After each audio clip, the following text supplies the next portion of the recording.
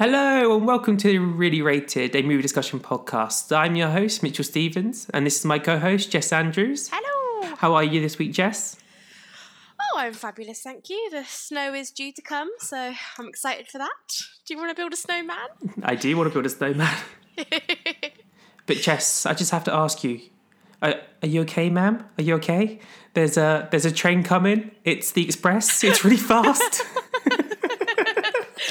Please don't address me as if I am that man. So, Mitchell, what exactly is the context of your little joke? Well, today we'll be talking about While You Were Sleeping. It is a Sandra Bullock and Bill Pullman vehicle. A screwball comedy, as Wikipedia described it. I never got that when I first watched it, but I can kind of see on a rewatch, I'm like, yeah, it's pretty screwball. What people call screwball, I think, is farce. I know there's a difference, because farce is a series of more ridiculous occurrences occurring one after the other. Yeah.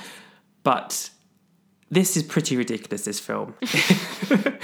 Like, starting from a tiny white lie that turns into a massive whopping black lie. To defend my choice, I chose it because we like to focus on the films that are a little bit underappreciated. And I feel like this one is massively underappreciated in the entire genre. So that is why today we're going to be picking it apart, discussing what we love, discussing what we didn't like, and trying to figure out if it deserves a bit of a higher place up near Harry and Sally and, you know, the Meg Ryans. Oh, definitely. It's definitely underrated, because I revealed at the end of last month's podcast that I haven't actually seen this, which kind of shocked because I'm a massive Sandra Bullock fan. Oh, who isn't? Well, I did a bit of research because I wanted to, not come into this podcast totally a novice about the film. It is surprising considering it is her first leading role. Am I right? I think Speed was the year before, wasn't it? But you could sort of say that was more of a Keanu Reeves vehicle, like literally. Yeah. Yeah, that is. But, I'd say it's fairly equal, but I suppose when they were marketing it, it would definitely be a Keanu Reeves thing. Yeah. I mean, right. It definitely established her as a Hollywood actress that you can take seriously and put in a film and then trust that she's going to do her job to the best of her ability. Very efficient is our Sandy. Yeah, because you could tell, going back, I know it's not a Speed podcast, but when you watch that film, you can definitely tell she's kind of like green, shall we say? Like she's quite new to the game. And even by this film, and I believe, is it 1994? Is it 1994 for both of them? Or is it 95? I believe this one was released in 1995. So, but she might have recorded it, filmed it in... It's quite possible that it was at the same time, yeah. So even by the time she gets into this film, I'd say that she's the Sandra Bullock that we know and recognise today. Like, I think she's on her game. Yeah, I agree. I found out the other day that she's like 54, 55 years old, which blew my mind. I know. We're all inching slowly towards death every day. Yeah, but if I look like Sandra Bullock at 55, then I'll be happy. So, Jess, give us your reasoning for picking this film and some of the background on the film and how it was received at the time. Because, like I said, I did a bit of research, but not a lot. I'm a complete novice. So I wanted to hear you not defend the film, because not to spoil my review at the end, but I did enjoy the film. Just give us your reasoning for why you want to talk about it. Basically, I must admit it is a complete guilty, not even guilty, it's a pleasure of mine. It's one of my favourite films, and it was received pretty well on release, actually, which is not surprising considering that the 90s was like the rom-com peak period, wasn't it? And you could not go to the cinema without there being at least one on. Was there a Hugh Grant film out at the time? I bet there was. Probably. I think it was probably 4 Weddings and a Funeral. Oh, Hugh. But no, I think it's one of those films that's quite of its time as well. Given that it was mid-90s, you could not have a film like this in the 2000s. One quick Google, the whole lie would be off. Oh, that's true. I didn't think of that when I was watching this. Yeah, that's part of its charm, I think, that it's quite innocent. That is a word I would describe the film as, quite innocent. It's very innocent. Bless it. Yeah, it made a lot of money, actually, compared to its original budget. It was 17 million, and it made 180 million at the box office. So wow, you're looking at 163 million, which is astounding, and no wonder that Sandra Bullock And Bill Pullman got lots of movies after that. We're talking about how this is her first like leading role, like so it's definitely starring role. Yeah. And for her to bring that much money in, it definitely established her career right off the bat. Yeah. Also, it's quite a I don't know what the word would be, but it's a VHS movie. It's it's one of those films that when you go to the movies and it's like a big action thriller and you're at the movies and it's like, wow, you have a great cinematic experience, but there's certain films that you just want to watch at home on the sofa. So I think it's one of those actually. So the actual DVD sales, Blu-ray, whatever, downloads now, those sales are probably a lot higher, but I couldn't find any information on that. But I think it did really well, and so it deserved to. It was directed by John Turteltaub, which is a really odd name. But it was funny because I was when I was watching it again, I was thinking, God, I know that name. It's quite a strange name. I'm sure I've heard it before. So I did a little bit of Googling, and he directed Cool Runnings, which everyone loves. National Treasure, which everyone loves. Oh, what? The National Treasure? Yeah, The National Treasure and the sequel. Oh, I love those films. I don't think I've seen all of them. I mean, I've seen bits of them, but I've never sat down. But the general feeling that I get when I talk to people about it is like they love it. And he also recently directed The Meg, which I'm yet to see. But I love directors that can jump around different genres and just don't stick to their niche. Because I would never watch this film and think to myself, oh yeah, that's the guy that directed National Treasure and The Meg. Yeah. Because like I said, I just watched Meg recently in cinema, and I would never think that this is the guy that directed the rom-com. I thought it was a new star. I don't know what it says about the film. Well, I assumed when the trailers came out that it would have been someone like Rennie Harlin or somebody, or Roland Emmerich, but no, he's a jack of all trades.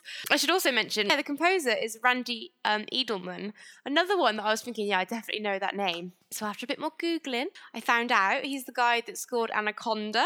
What? Wow. Yep. Ghostbusters 2, Dragonheart, which, oh my God, that score is beautiful. I would recommend anybody to YouTube that bad boy. So it'll give you all sorts of feels. Again, he's got a really varied career because he did like My Cousin Vinny, Drop Dead Fred, Beethoven, which is the one that I knew him from. Because I remember seeing it in the credits when I was little. And I think the score is just lovely for this film. Did you like it? Did you notice it at all? Yes, and that's one of the points I was going to get onto. So I might just bring it up now.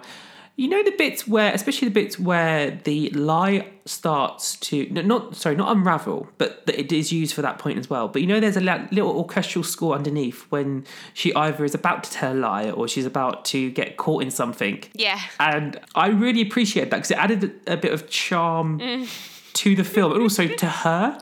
Yeah. Going into Sandra Bullock herself, I found that Lucy, and I don't know whether you disagree or not, but I felt like she was a bit of a Girl Friday. And what I mean by that is the term Girl Friday is used in like neo-noir, even noir films about a girl who is often the sidekick to a detective, but she's always charming. She's never a sexual character, but she's always someone that you can rely on. She's often comedic. And I think it's a bit, I find it hard to separate Lucy from Sandra Bullock herself because having seen so much of her career from then to now, I often feel like Sandra Bullock is often cast in a role for her, not for what she can bring to it, if that makes sense. Because if I want to film, especially like The Proposal, I feel like she's playing against type in that film, but it's still her. Yeah, I mean, as the film goes on, it becomes more of her, doesn't it? But yeah, definitely. In the beginning, you can definitely tell she's trying not to be herself. But so for someone like Lucy, I couldn't think of anyone else to have picked other than Sandra Bullock because she's instantly likable. She's instantly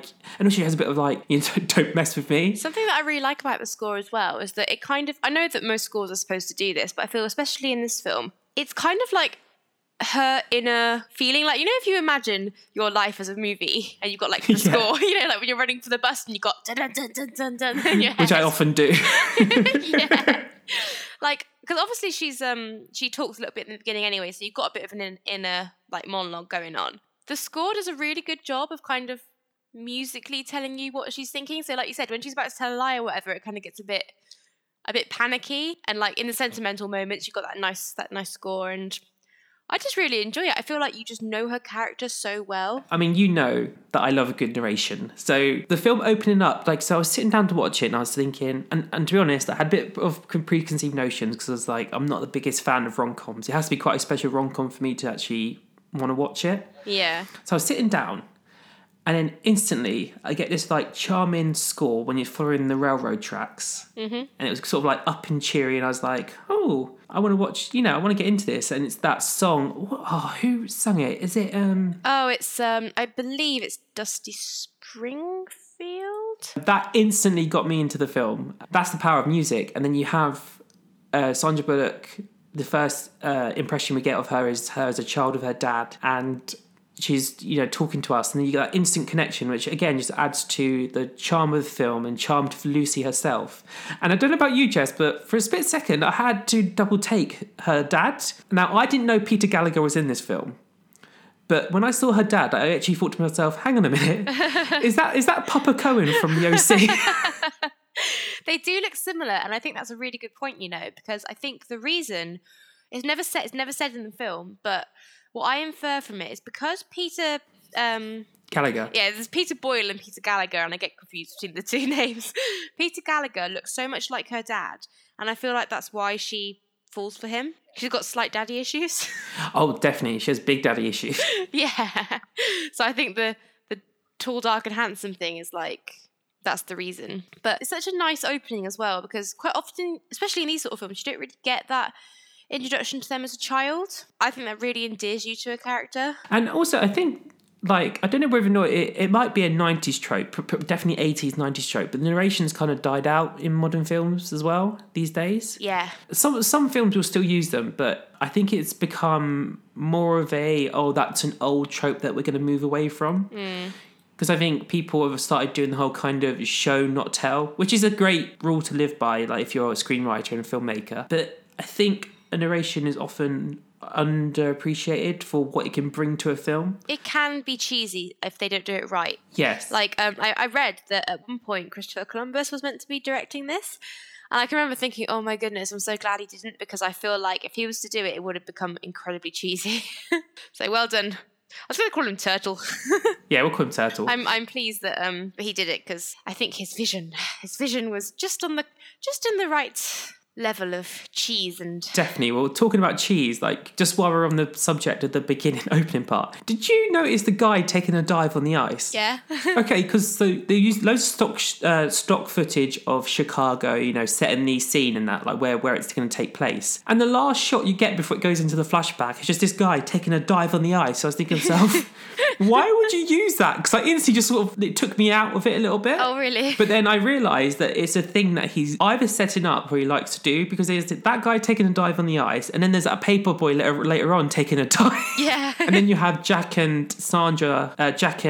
Lucy later on. Well, do you know what? It's funny you mentioned that, because I think that is the reason that he does it, because I think otherwise, because that scene where they have the ice kerfuffle is some might call it cheesy. I think it's quite sweet, really. I think it's quite realistic, but yeah, it's definitely their meet cute. Yeah, but he's building up that would happen. It's Christmas time, it's icy, that sort of thing would happen. So I think it's completely intentional, to be honest. Or if it was a mistake, he chose to keep it in for that reason. Because I noticed it, because it was so out of character, for stock footage. You wouldn't have someone taking a dive. Because you want something quite clean, quite precise. Just stock footage of people mulling around. It did stand out to me. And then but then as soon as I saw the paperboy thing, I was thinking, oh no, this guy just has something. Has a thing for people just stacking it.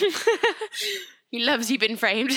And it wasn't until I got to that meet cute bit, that was definitely setting up. And I took it in terms of it was encompassing Lucy's loneliness, and sort of you need someone to literally hold you up. Yeah. Especially she does, as we sort of come to learn. So I think it was definitely intentional, and it was leading up to this point where you realise that what she's doing is that she's not just lying because she likes this guy, Peter Gallagher. She's lying because she's suddenly fallen in love with the family. Yeah, exactly. So I like that he, like you said, either intentional or unintentional, but it definitely sort of, those two moments did spring to mind when I saw that scene.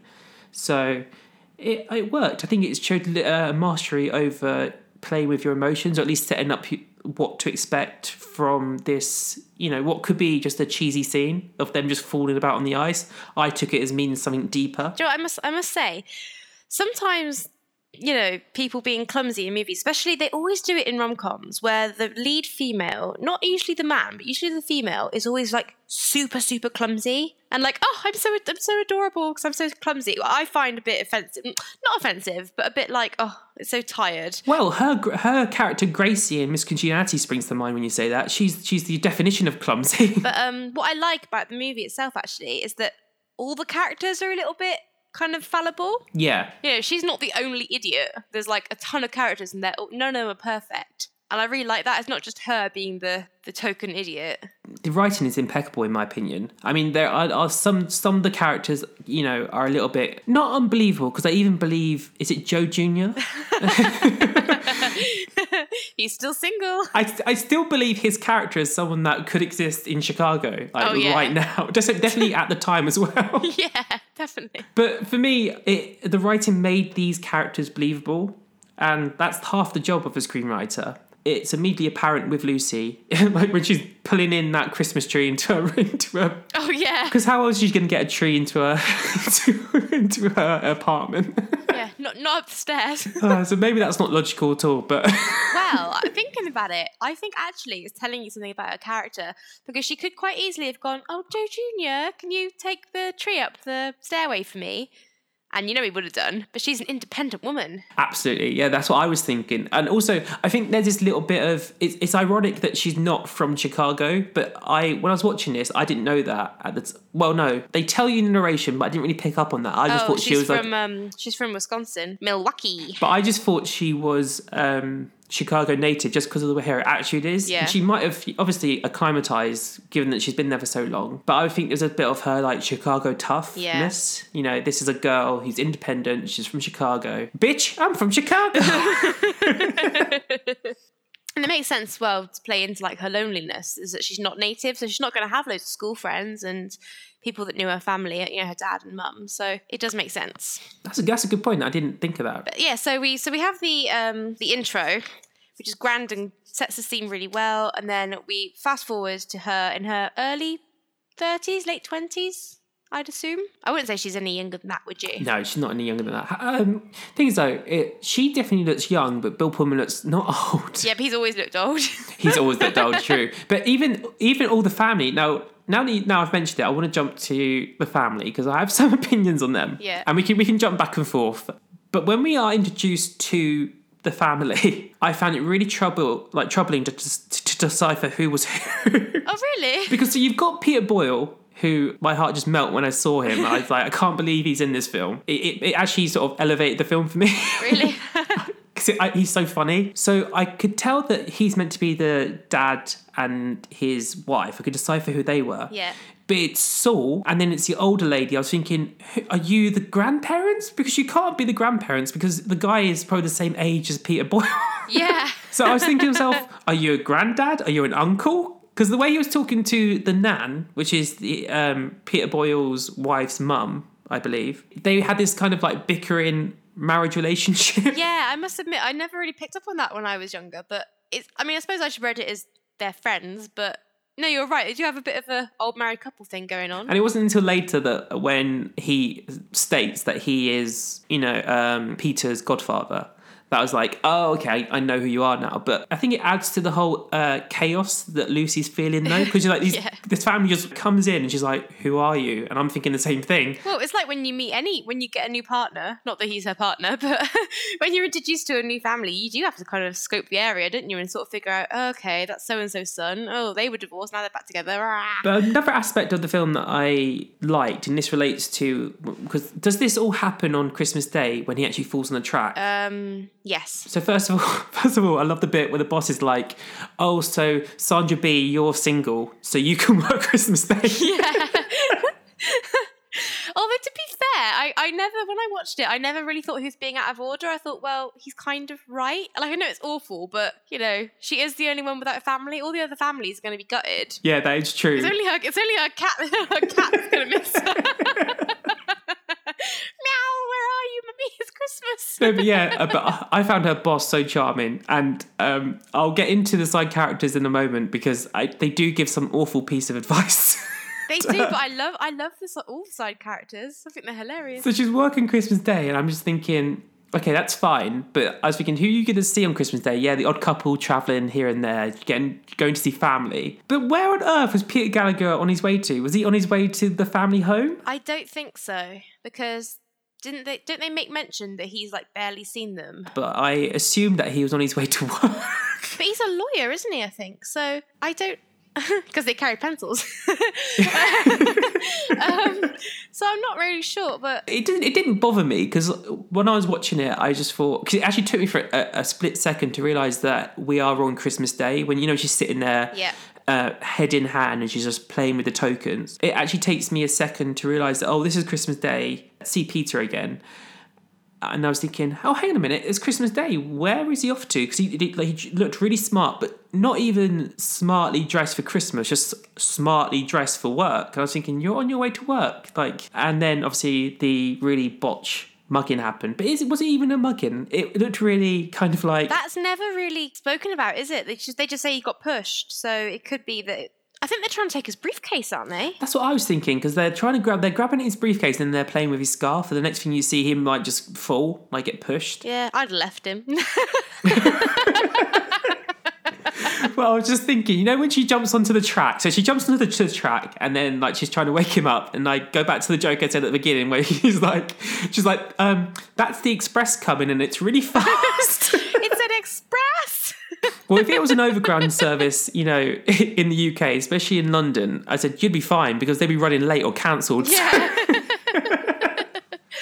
You would have had time.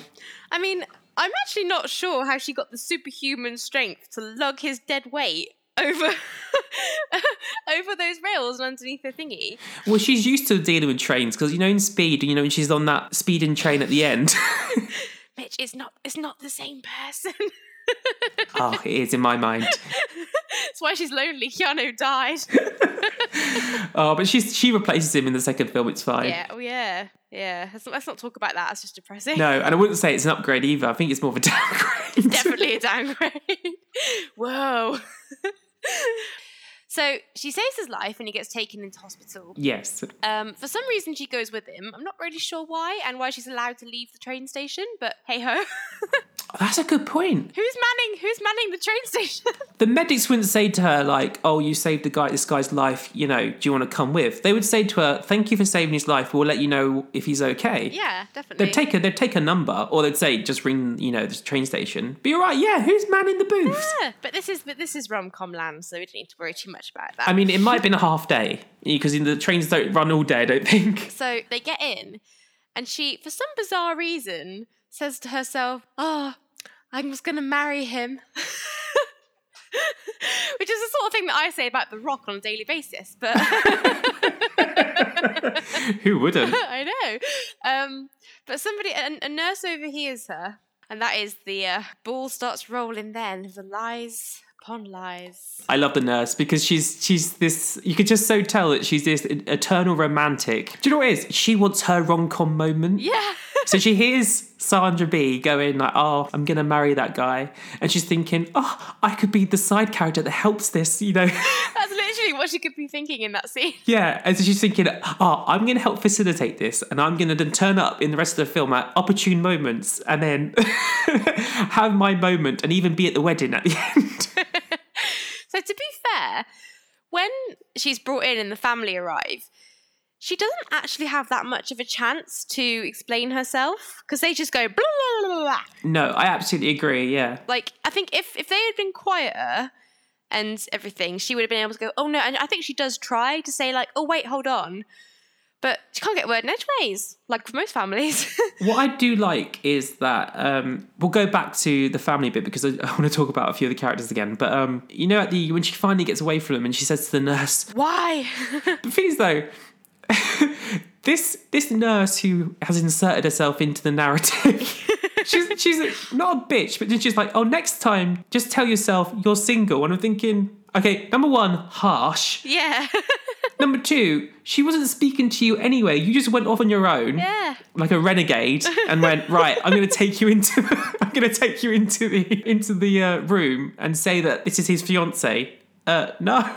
I mean, really, I suppose you could say that she's like the guardian angel of the story. Like, you know, she does end up giving Lucy the family she wants, but on the other hand, she's a little shit stirrer. She definitely is. It just made me laugh because you're absolutely right. There are points where Lucy's trying to tell them. She's like, "Oh no, I'm not." Something quite interesting actually is that originally when the script was written, also the film was written by 2 men, which isn't common with this sort of genre. But apparently, Lucy was written as a man to begin with, and it was a woman in a coma. But the studio execs said that it was like way too creepy, and that people would, you know, think, "Ooh, that's like stalker behaviour." Definitely. So it was rewritten, and then it was picked up. So clearly women are less scary than men, apparently. That would work today, because people would be like, because obviously we've had so many romantic comedies through the years, now that would be heralded as, refreshing. Yeah. And it's an interesting spin. Like, for instance, there's a remake of Splash in the works, but the roles have been reversed. Merman. I'm a merman. Okay, that's quite interesting. Yeah, and I think they're going for the whole kind of like 22 Jump Street because they've cast Channing Tatum as the merman.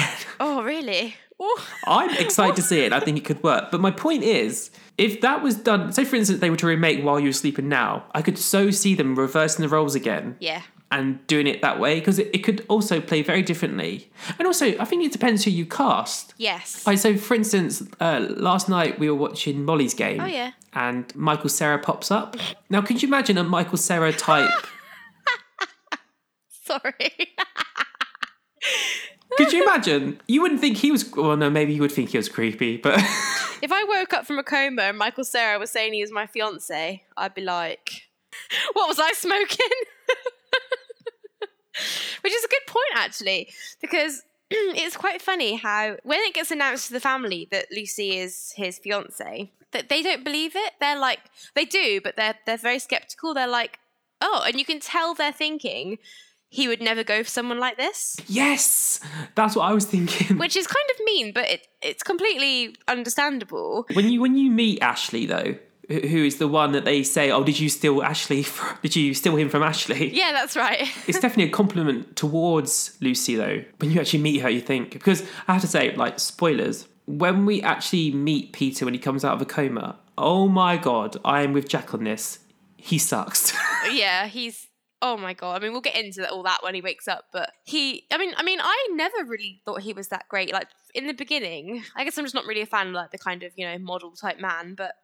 He's so... You can tell he's just quite sleazy and quite kind of obsessed with his looks. Yeah, and you know when he's asleep, he has the worst sleep face ever. If I had to sleep next to that, I would smother him. Because he's definitely pouting. You know, he's like... Yeah. His lips are going, ooh. I just can't stop looking at his eyebrows the whole way through. Oh, I know that's, you know, trademark, you know, Peter Gallagher eyebrows. Yeah. I mean, I've known him... It's a bit hard for me to see him as, like... a leading man, like Lothario type, because I was introduced to him as like Papa Cohen in The OC as like a dad. Yeah. Well, I think the good thing about him being so bleh is, well, one, in every romantic comedy, there's always got to be the fool guy, hasn't there? You know, the one that loses out. I mean, Bill Pullman was the fool guy in, I think it was Sleepless in Seattle. You know, the obstacle for the main players to overcome, so to speak. But I thought it's quite interesting because he's definitely kind of the personification of like too good to be true, because she just idolizes him. She thinks, oh, he's amazing. You know, I'm going to fantasize about this life we could have together and how wonderful and funny and kind he is. And then to find out that he's not all that is kind of reassuring, I think, to sad single ladies like myself watching it. Yeah, there's always this trope, you know, where it's like you can't judge a book by its cover, especially if it's always the object of your affection that turns out not to be the guy that you're meant to be. Like, because you have that in Bridget Jones's Diary, you know.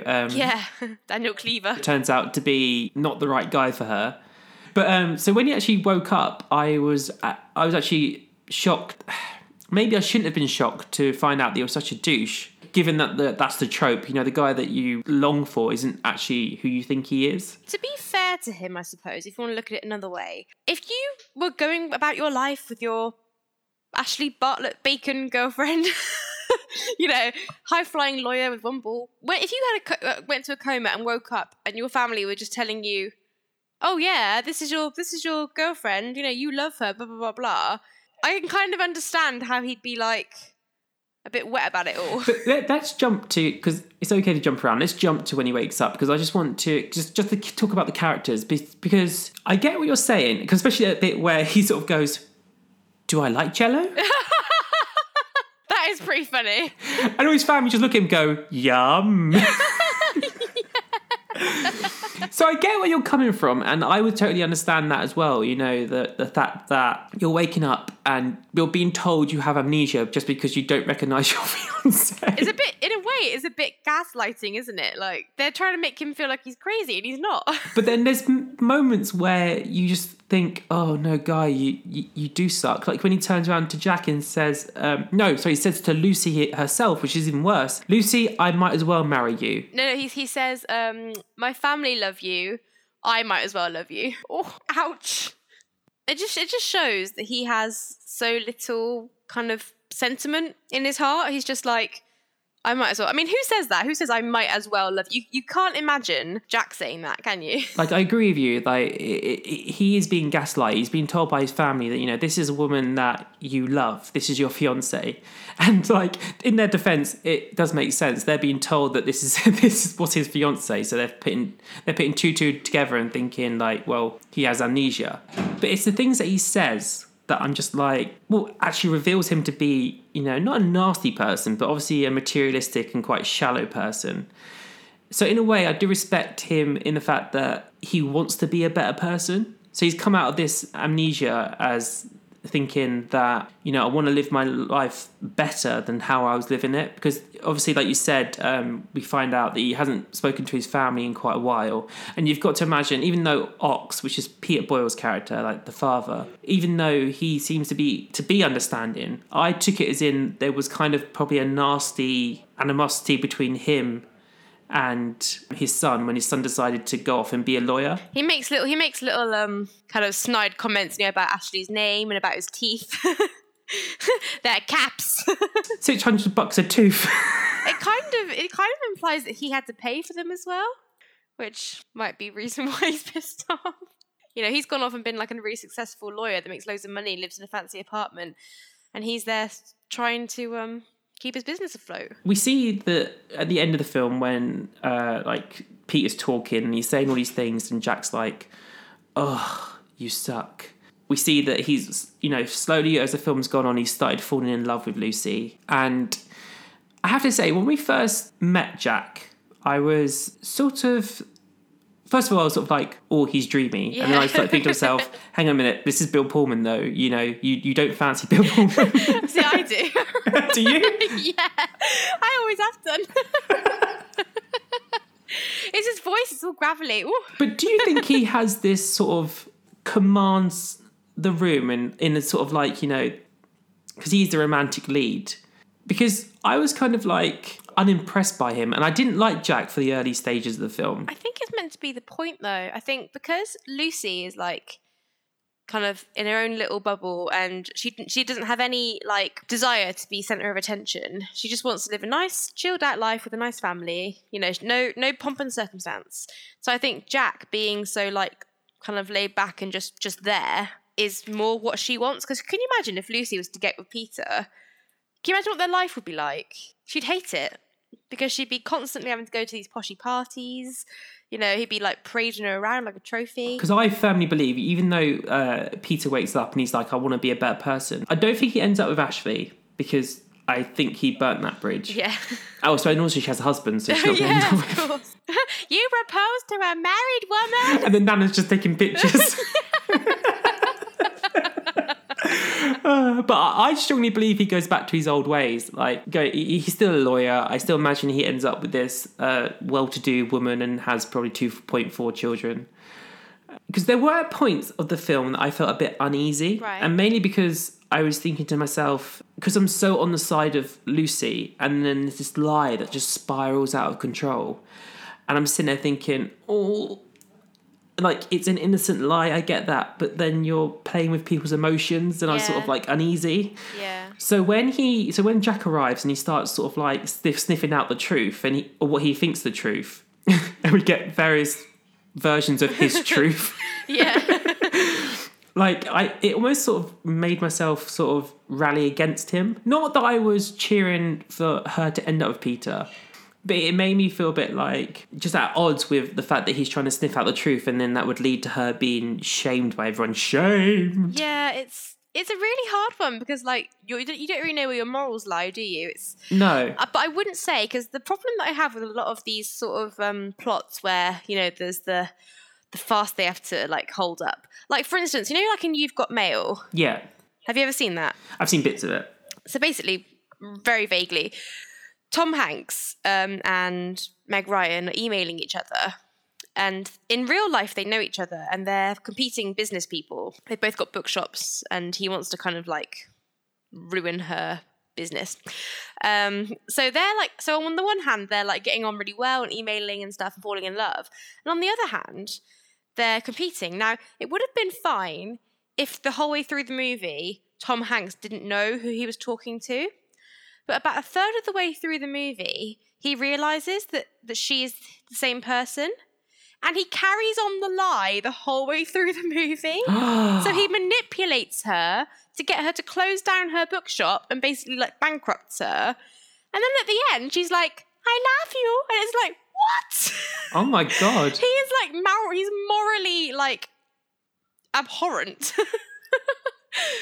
So in that kind of way, it's like, oh, you make my skin crawl. But because Lucy's lie is a complete like snowball of like misdemeanors and like accidental like misunderstandings, you're on her side. Yeah, and she's not totally at fault here. Like after the hospital part, and she goes to her boss and she explains what's going on. Yes. And he says to her like, "Oh, you might as well carry on." He goes, you know, it's like shooting grandma.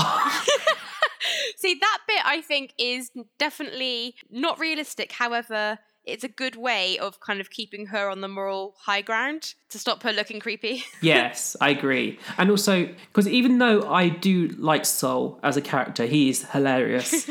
He overhears her talking to him at night, basically just fessing up, saying like, you know, Yeah. I could love you, I you know, but not this way. Because that was the part I was a little bit confused by. I was thinking, did he hear everything, or did he just hear parts of it? Because if you listen to the end part of when she's talking to him, it just sounds like a fiance talking to her, you know, to her soon-to-be husband. I think he was meant to be there the whole time. I think he was too, because he definitely sits her down and says to her, I know everything. Yeah, yeah. And I could have bloody slapped Sol.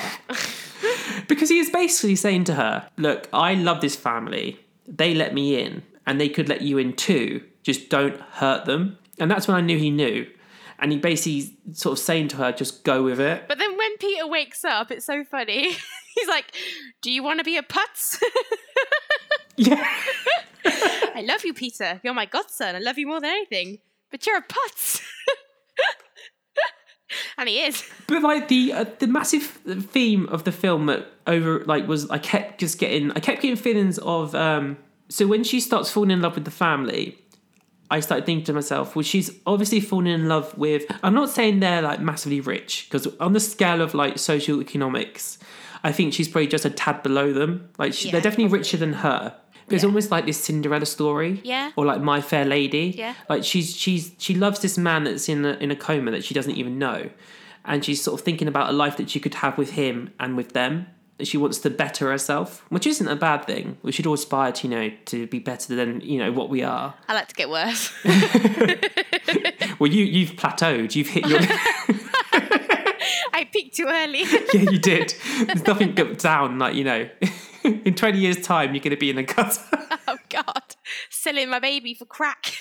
But it's almost like she's looking to transform her life through lying, and it's definitely not intentional. But then you've got people like Sol and like her boss who are like facilitating this lie. Yes. And I agree. It makes her look moral because it puts her above them, like she's on the moral high ground.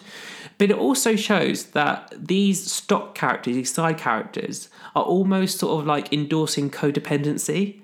And I'm thinking, this isn't healthy. And that's one of the problems I have with the film, is that she's looking to better herself in terms of through this guy, but not intentionally. But it's almost like these other characters are sort of endorsing the lie by saying to her, if you go along with it, you are, or even like you should go along with it because you need them. And also, you're in this now because you're lying. Whereas if I was her friend, I would turn around to her and say, I'll come with you. Let's go to the house. Let's sit them all down and explain the situation. Yeah, definitely. I would not say to them, you might as well go along with it. Especially, the biggest person I think is at fault here is Sol. Because when he says to her, don't hurt them. And then also later on, when he says, just go with it. I think maybe you can kind of read it as he can see how it's going to play out. You know, he's like the kind of otherworldly godfather that knows that everything's gonna work out in the end. Yeah, see, I would like to see it like that because I do believe you. I think he thinks that it's going to run its course. You know, once Peter wakes up, the lie is going to be found out anyway. So just go with it. I think really, if you think about it, Sol could easily have just sat, is it Elsie, the Nana? Elsie down and just, you know, told her calmly what was going on. So there was no need for this whole, like, she's going to have a heart attack. But you know, in the putz scene, you know, he calls Peter a putz. I honestly thought he was just going to go to Peter and say to him, look, the reason why you can't remember her is because this happened and this happened. Now, do yourself a favour and do her a favour and just tell her that you know, and then just tell the parents that you agreed that this isn't going to work. Just tell them you've woken up and you've had an epiphany that you don't want to be with her anymore. I mean, on a small level, it's kind of like, you know those films that are really frustrating where you know that the whole misunderstanding could be resolved if someone just explained something? Yeah. You know, and you sort of think, for God's sake, just tell them you went to that party or you know, accidentally did this or that. But because they lie, it all gets a bit like, ah. And I get that the whole point of this film is that it's meant to unfurl that way. And I'm not mad at it. But you do sort of think, everyone, like you said, everyone's making it worse. Yeah. Saying that, though, the side characters, I think, because you know what, in most rom-coms, the side characters, to me, are either there just to kind of, you know, just to have filler, or they're there to show what the other characters don't have. So, like, you know, like in When Harry Met Sally, you've got, is it Carrie Fisher? I haven't seen that film in ages. I think it's Carrie Fisher. Or is it Jamie Lee Curtis? Anyway, it's one of them. And they get that's Meg Ryan's friend. Yeah. And she gets together with Billy Crystal's friend.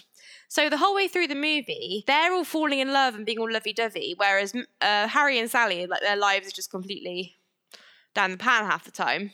So it builds like a contrast. But other than that, they're not really there for any reason to drive the plot. Whereas in this one, I feel like every single side character is either there for like pure entertainment value and they're, you know, I wouldn't cut them out. Or they're there to, like you said, like help the plot. Yeah, I agree with that, but all but Sol. Like, I think Sol, he is... You're hating on Sol today. No, the opposite. I like Sol. I like him. I think he is there for a reason. And I think that's what annoys me the most, though, is because I think he is the one that Lucy connects with the most in terms of the fact that he knows that she's lying. Because they're both lying, they're both, you know, part of this lie now, that they connect on a different level before she actually tells the truth. Do you see what I mean? Because like she's almost holding herself back from the family. Yeah. Whereas she can be herself with Sol. Even like, you know, at the end when she's like, so sort it out. Yeah. And she goes one way, then he goes the other way. It's like, yes, I'll come with you now. But I find him, so in the moments where I want him to step up, like in the putz scene, I'm like, yeah, you tell him, Sol, and then like tell him what's what and tell him, you know, how this should play out, and he doesn't. I'm like, oh, Sol, you could have easily sorted this out like so many times and you let me down. But maybe he's on the same wavelength as Lucy. He doesn't want her to lose them. I suppose, yeah. In the way that she doesn't want to lose them. So in a way, he's kind of like an extension of her feelings. But these characters, even though they are sort of stock and they are part of the trope and they're there to, you know, facilitate the plot, they do surprise me. Like, I was totally surprised when Jack sits his dad down to tell him that he doesn't want to be part of the business anymore. I was so expecting him to, like, you know, fly off the handle. Yeah. And then when he doesn't, I know Jack was surprised, but I was as well. I was thinking, first of all, I was like, oh, that's so nice. that he wants his son to go and be successful and do what he wants to do. And I think it was also there to tell us, the audience as well, that, honesty is the best policy. If you just sit down and tell people how you feel and like your true emotions, it's better than, telling people what they want to hear. It's funny, really, because Jack and Lucy actually have quite similar arcs in the movie. Yeah, definitely. Different situations, but similar arcs. Like, during one conversation they have, they call themselves out on it. He's like, you're sat at home in an apartment planning holidays you never take, sort it out. And she's like, well, you're the one still working in a business you don't want to be in.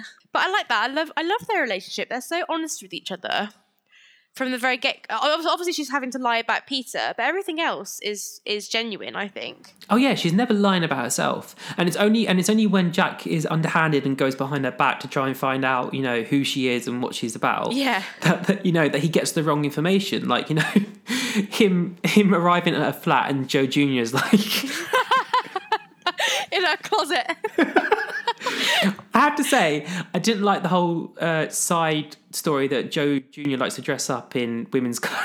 To be fair, I never really found it that deep when I was younger. I suppose watching it these days, you sort of think, played for laughs, so it's not really that funny. But like, thing is that, but I don't take it any deeper than what it is. Like, I'm not saying that the screenwriter and the director are trying to say that this is, he's closeted, because he's literally in the closet. Yeah. I'm not saying that, and I think it's just a little side quirk that this beefy, sort of Chicago-bred manly man has. But when she opens the door and she's like, "Are you trying on my shoes?" Hey, I just fell into it. It's just my foot, it slipped, and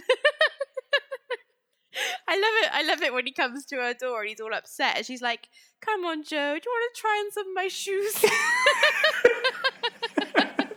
But it's nice because it shows that she's accepting of him and his, his quirks too. But that's the thing. I think that's the difference between Peter and Jack, is that Peter judges everyone on their outward appearance and, thinks, as long as they look pretty and act pretty, then they're wonderful people. Whereas Jack is a bit more like looking for something a bit deeper. He judges himself as well. He judges other people, judges himself, and he sort of thinks to himself, because that's the whole thing. I think that's the whole thing that skews me out. When he sort of wakes up and then his family tells him he's with this girl, and he's sort of like, oh, I've had an epiphany. I want to be a better person, and why not be a better person with you? Because you're here right now. I just love it when he can't remember Lucy. He's like, "Who are you?"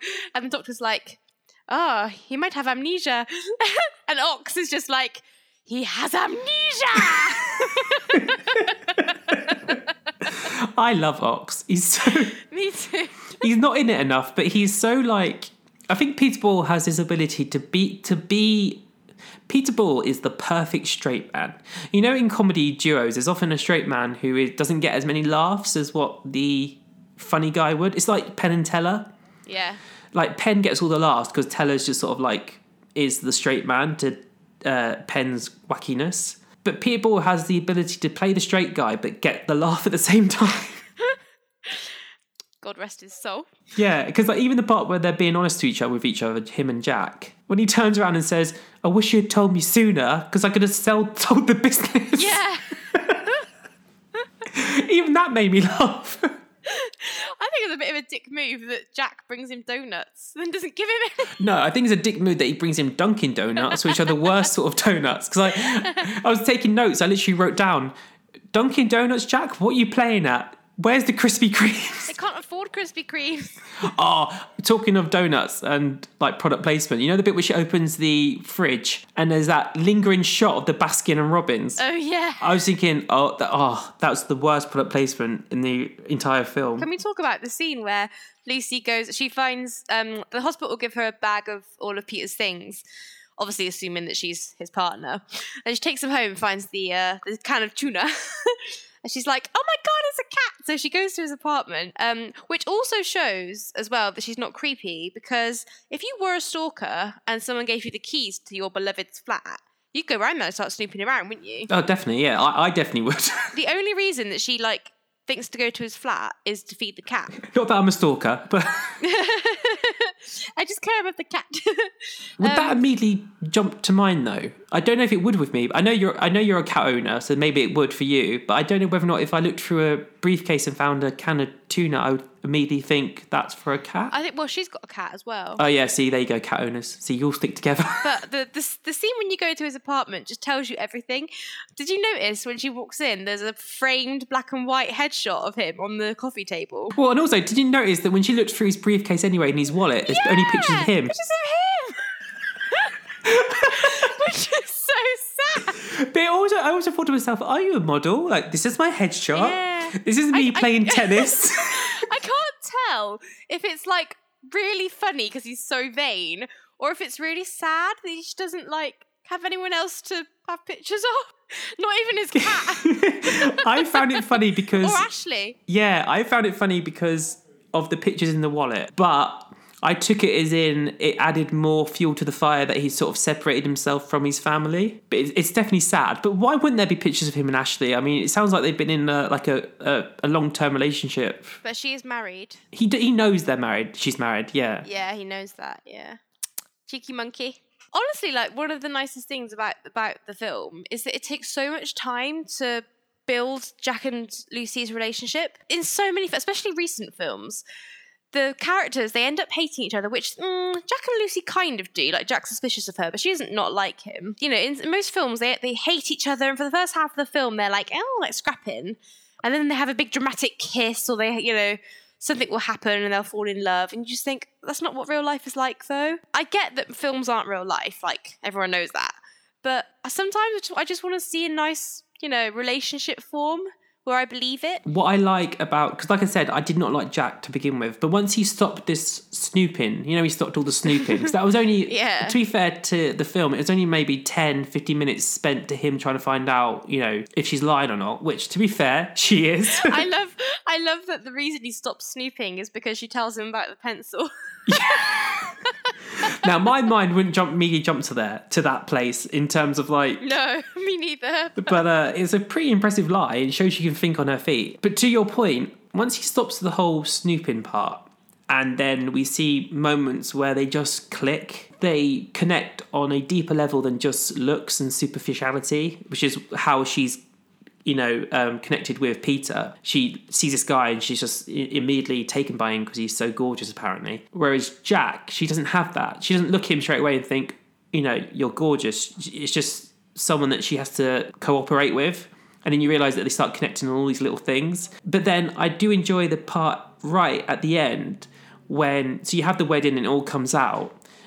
In my mind, I think maybe a month or a couple of months has passed. For me, that's key to their relationship in that it took those couple of months or maybe even less for him to think, no, I do love you. And in my mind, I think the family pushed him as well. Oh, definitely. Yeah. That's why I like that they're there at the end with him. Yeah, a lot of people, when I read reviews, didn't like that. Oh, I disagree. But I think it's just perfect because even though obviously she's not getting with Jack just because of the family, it's true that when you get with somebody, like, you have to marry their family too. Yeah. You know, you can't just... You're not an island with them. So I think it's lovely. And the fact that they approve, and the fact that also, obviously, she lies to all of them. So at the end, you need to know that they forgive her too. Yeah, you took the words out of my mouth. I can't believe people would not like that because you're right. It's not been about the fact that she's just lied to Jack. She's lied to them as well. And I can't believe that people didn't pick up on that because that's the whole thing about what Sol was saying. Sol was saying, you know, you're not just... Sorry, I just had a flashback to the wedding when she's giving the speech and like kind of explaining herself, and she's like, "Oh, I wanted to tell you, but I ended up falling in love with you." And Ox is like, "You fell in love with me?" I was like, "Yeah, Peter Ball in your shiny head." But while we're there, I have to say, I know this line is cheesy, but it did make me choke up. You know, and she said, it made me choke up and laugh because you know it says, "I might have saved your life on the track that day," and I thought to myself, I know what's coming. Here we go, yeah. But the truth is, you saved mine. And I was like, oh God, so cheesy, but oh God. It is though. But it is true. I mean, for all we know, she could have spiraled into a deep depression, or maybe not so, you know, literal, but. a life without family and love to her isn't a life, is it? So really, they saved her from being dead inside.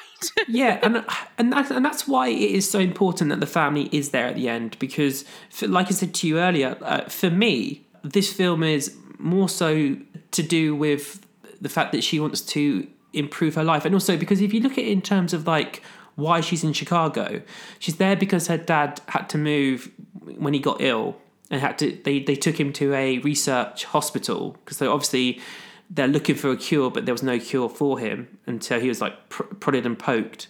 She lost all her money because she had to spend on this hospital. She can't go back to school because she can't fund anything. So now she has to.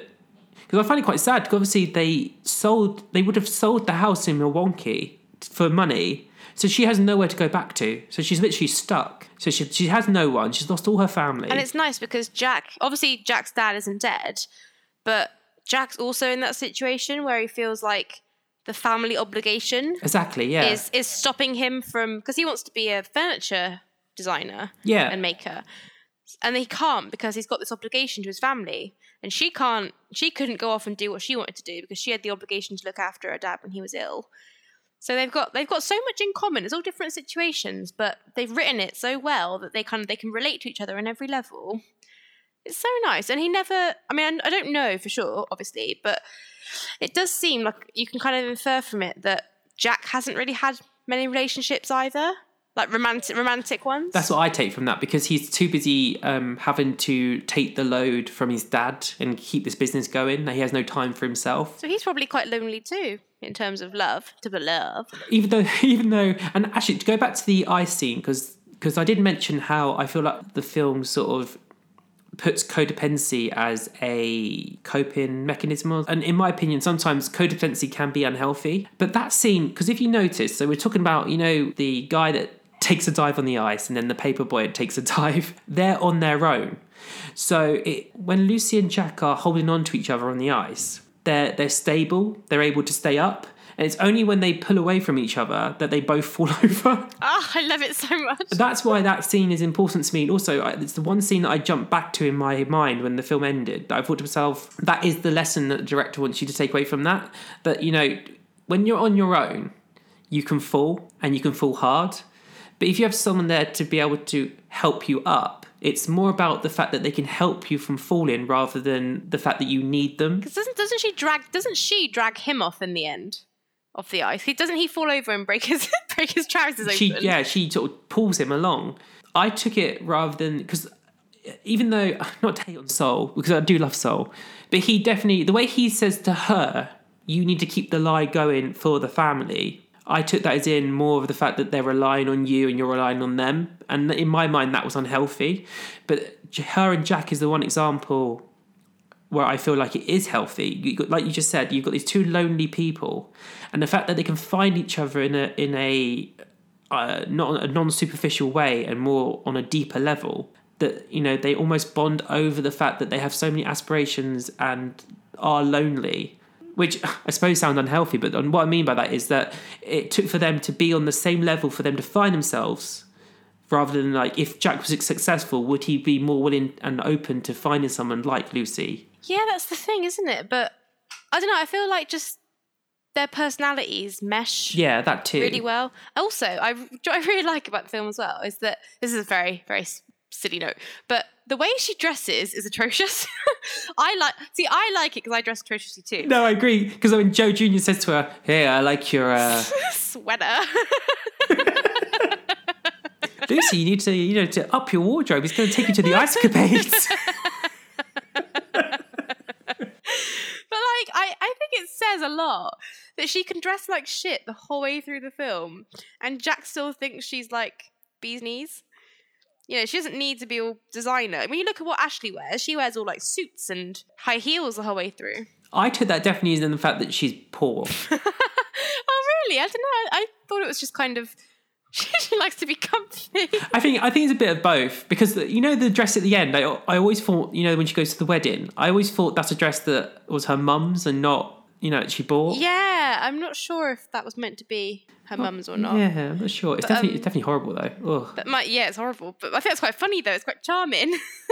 But I think one of my favourite bits is like when they're walking through after they've brought the sofa back to his apartment, and he gets his van locked in, so they have to walk, and they're walking back through, and he's saying like, your coat's got loads of holes in it, and she's like, but it's my dad's coat. So she's like, she holds on to like the sentiment of clothes more. Yeah. Rather than, obviously she's cold because the coat is crap. Yeah. But she misses her dad so much that she would wear it, which I think is quite sweet, really. As long as it's not his underpants. God, can you imagine?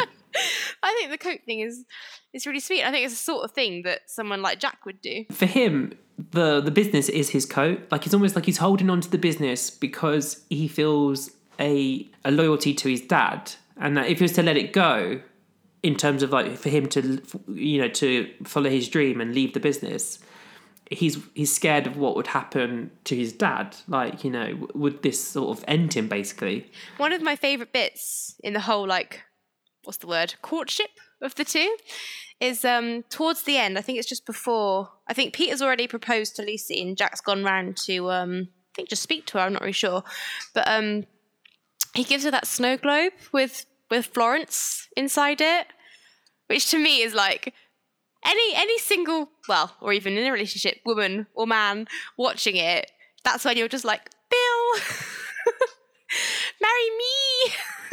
I know she gives him the opportunity to sort of tell her, but he's loyal to his brother, isn't he? He thinks that she loves Peter. But I almost wanted her to, because that's what got me. I was thinking, like, Lucy, I know you want him to step up and tell you how he feels, but you're right, he's not going to say that because he thinks that you're his brother's fiance. So really, I really wanted to push her in that moment and say, look, you do it. This is your perfect moment to say to him, I've been lying and this is why, but I really do love you. Because, like, it's sweet that even though he doesn't step up, in a way it's because that's because he loves her, because he wants her to be happy. Yeah. But I almost think he would have been in the right frame of mind to hear the truth at that point.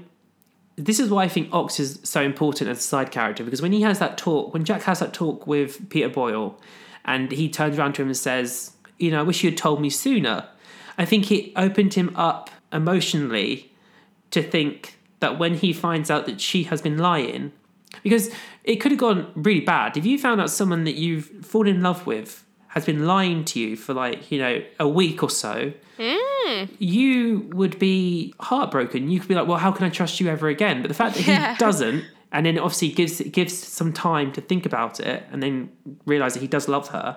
But I think if she had said it to him before he had the talk, because as far as he knows, in his head, you have to keep lying. You have to, do stuff that you don't want to do. I have to work for my dad because, there's no other choice. That's life. Yeah, that's life. So if she had stepped up at that moment, I don't think he would have been ready to hear it. No. Oh, Jack. But I'll end it with something that I think is very funny. So do you ever watch Everything Wrong With videos? Yeah. So whenever a character says the title of the film, they always go, roll credits.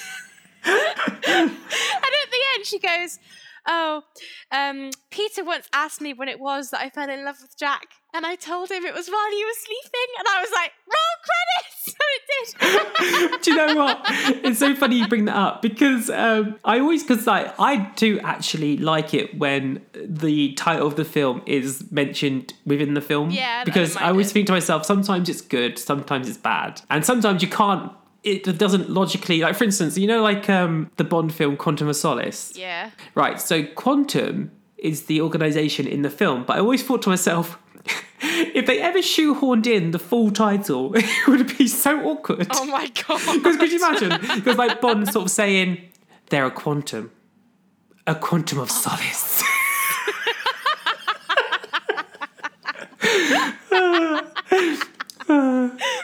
But I think in this film it really fits. I really like it. Oh no, I like it. I like it too. It wraps things up so nicely. Because the title of the film, I never actually thought too much about it, because I always just thought, it happens while he's sleeping. But the fact that at the end it actually sort of, they worked it into the the film, I was like, oh no, that actually is quite a logical title for a film. Like, it was While You Were Sleeping. I mean, it's cheesy as hell, but... Oh, definitely, yeah. But I like it.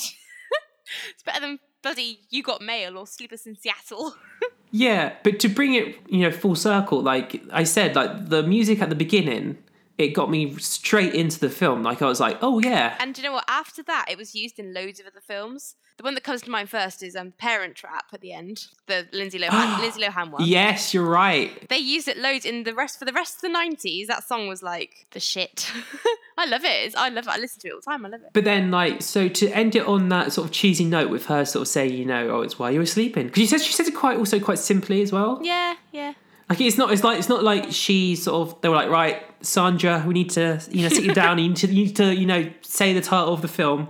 It was While You Were Sleeping. It's kind of creepy, isn't it? Yeah. I think While You Were in a Coma sounds a bit. Yeah, it was after you got knocked out. Would you rent a film that was called While You Were in a Coma? That sounds like more like a thriller. It does. So yes, I'm glad that you enjoyed it. So for the negative points, was it just Saul that pissed you off, or did you have anything else? So let's get into that. At the end of the podcast, we like to summarise our overall thought. I do have a few negatives that I did want to say for the overall thoughts. I don't know. I think it was mainly the film felt formulaic in terms of like how there was definitely all the ingredients there for successful rom-com. And that, for me, that's both a negative and a positive. But I don't know if I'm being unfair to the film and to like film genres in general. Yeah, it's not your favourite genre, is it? Let's be honest. I think that's probably what it is. So because when you sort of have all the ingredients for another genre, it makes you feel comfortable. It makes you feel like I know what I'm going into. Because I like that. As a film viewer, I like to go into a film knowing what I'm going to get. And often when I leave a film, it's often because I didn't get what I wanted, that I always have a negative impression, which is also sometimes bad when you're analysing a film because you don't want to go in with preconceived notions. However, even though I feel like it was formulaic in terms of like I recognised who everyone was and what the ingredients for a successful rom-com was, do I like the film because I'm a Sandra Bullock fan? Or did I like the film? Now, that's where I come from it. So I've got sort of like, I'm stuck in two camps and I can't decide which is which. I think if they were to recast the entire movie, it would be slightly less good. Although I would argue that the writing is a massive, like a 75% of why it's so good. I stand by what I said. The writing is impeccable and the characters are just so natural. Those actors being in it is definitely helpful, but I don't think I would hate the movie if it wasn't them. Like if it was somebody like, I don't know. Say it was Meg Ryan, I probably wouldn't be as keen. I thought I know I wouldn't be as keen. I don't like Meg Ryan. But, no, nor do I. It's probably a bad. Okay, like maybe like Julia Roberts or something. Who was originally cast, wasn't she? That's the one bit of trivia I did look up. Oh, was she? Oh, did you not know that? No, she's too tall for Bill Pullman. Yeah, the one bit of trivia I did see when I was just looking up because I wanted to get a sort of sense of where Sandra Bullock was in her career at the time. So I did a bit of Googling. But the film was offered to Julia Roberts. She turned it down. So then they got Sandra Bullock. Oh, no, I did know that because she wanted to be in America's Sweethearts, didn't she? That was it. Ugh, did she? Yeah, I know. Just a little small tangent. But I don't think Julia Roberts is as good a great actress as people think she is. So... Yeah, I don't.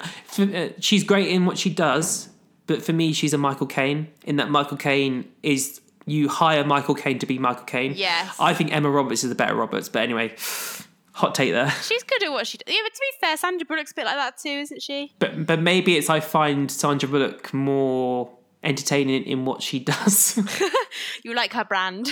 Yeah, I like her brand. It's funny though, because whenever anyone says Michael Caine, all I can think of is my cocaine.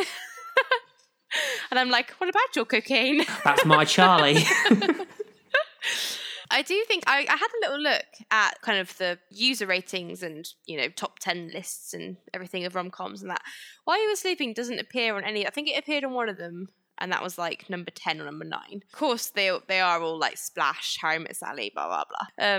Which I was expecting. And I'm a bit confused as to why it's not better known, because it's got a really good cast. It's got quite a lot of popular tropes and, you know, kind of story mechanics as all the rest of the films that are out at that time. But they all did a lot better. And I'm wondering if it's because the cast aren't quite as well known at that time. I think that's what it is. Because if you think about it, you know, Tom Hanks, Meg Ryan, everyone else, they all kind of came to fruition in the 80s, didn't they? So by the mid-90s, they were like bankable. Like, you know, you go, oh, do you want to go see the new Meg Ryan film? Whereas if you said to somebody, oh, do you want to go see the new Bill Pullman film or the next Sandra Bullock film? If they hadn't seen Speed, they're not really going to care, are they? I definitely agree because I could be wrong, but when I was doing my research, so for instance, the film that I compare this to is only because I think it's because it's more recent. It's one of my favourite rom-coms. You know, The Proposal, which has Sandra Bullock and Ryan Reynolds. Oh, yeah. So they're both lying in that film as well. And they're lying that they are a married couple, or soon-to-be married couple. Engaged, but they're not. Now, The Proposal went on to become Sandra Bullock's fourth highest grossing film in her career. Really? And I'm pretty sure that I read that this was also in that top 4. Oh, really? I could be wrong about that. Well, I'm not surprised in terms of having watched the film and knowing how good it is. Now, Bill Pullman, is he an established actor at this point? I think after this, the year after, he did Casper, and then he did Independence Day the year after, I think. Oh, so maybe he might not be. Oh, sorry. He'd been in Sleepless in Seattle. Kind of well known, but as I said, he was the fall guy in that. So I think the film might have been successful off the success of him. And I know because Speed was really well received as well, and it got seen by a lot of people. So maybe people that, especially sort of maybe girlfriends that were dragged to see that film, would then know Sandra Bullock and be like, well, we went to see that. I want to go see this now. I think, to be honest, a lot of people like this film more than they'd like to admit. That too. And I think... But I definitely think it would have done even better if it was Sandra Bullock now. Yeah. So like if it was, 100%. She's so bankable now that it might have been more well received by critics and audiences alike. Because Proposal was awful, was ish. It was ish received. It wasn't great, but it did gross so much money. It's funny because I was looking up on IMDb to see if there was a rom-com top 100 or whatever. But there wasn't. There was only a romance or a comedy, which I thought was a bit strange because rom-com is quite a... I know it's a hybrid, but it is pretty much its own genre, isn't it? Like, yeah, I always put them together anyway because romantic films are often funny anyway, it's very established. Anyway, so I had a look. On the romance list, you've got things like La La Land, Some Like It Hot, Princess Bride.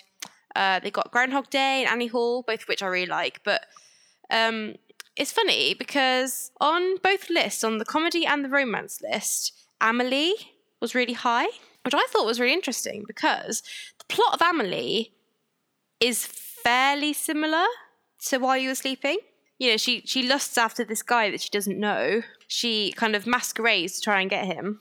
But maybe because it's French, it's more charming to people, I don't know. But it's funny that a film that's so kind of similar will be really, really high. But our one, but While You Were Sleeping, is like... nowhere to be seen.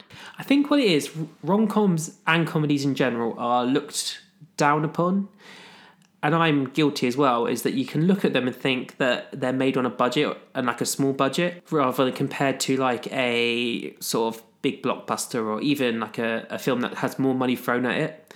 And I think it's because you do sort of cast less established names. You might have sort of like one established name and one that isn't. Because I look at, you know, like Monster-in-Law. Yeah. Have you seen that? You know, so you've got Jane Fonda and Jennifer Lopez. Now, they're your big movie stars that you're going to put in that film. But they also have Michael Vartan in it, who at that time was only known for Alias, which was on TV. I think he was in Never Been Kissed as well, wasn't he, with Drew Barrymore?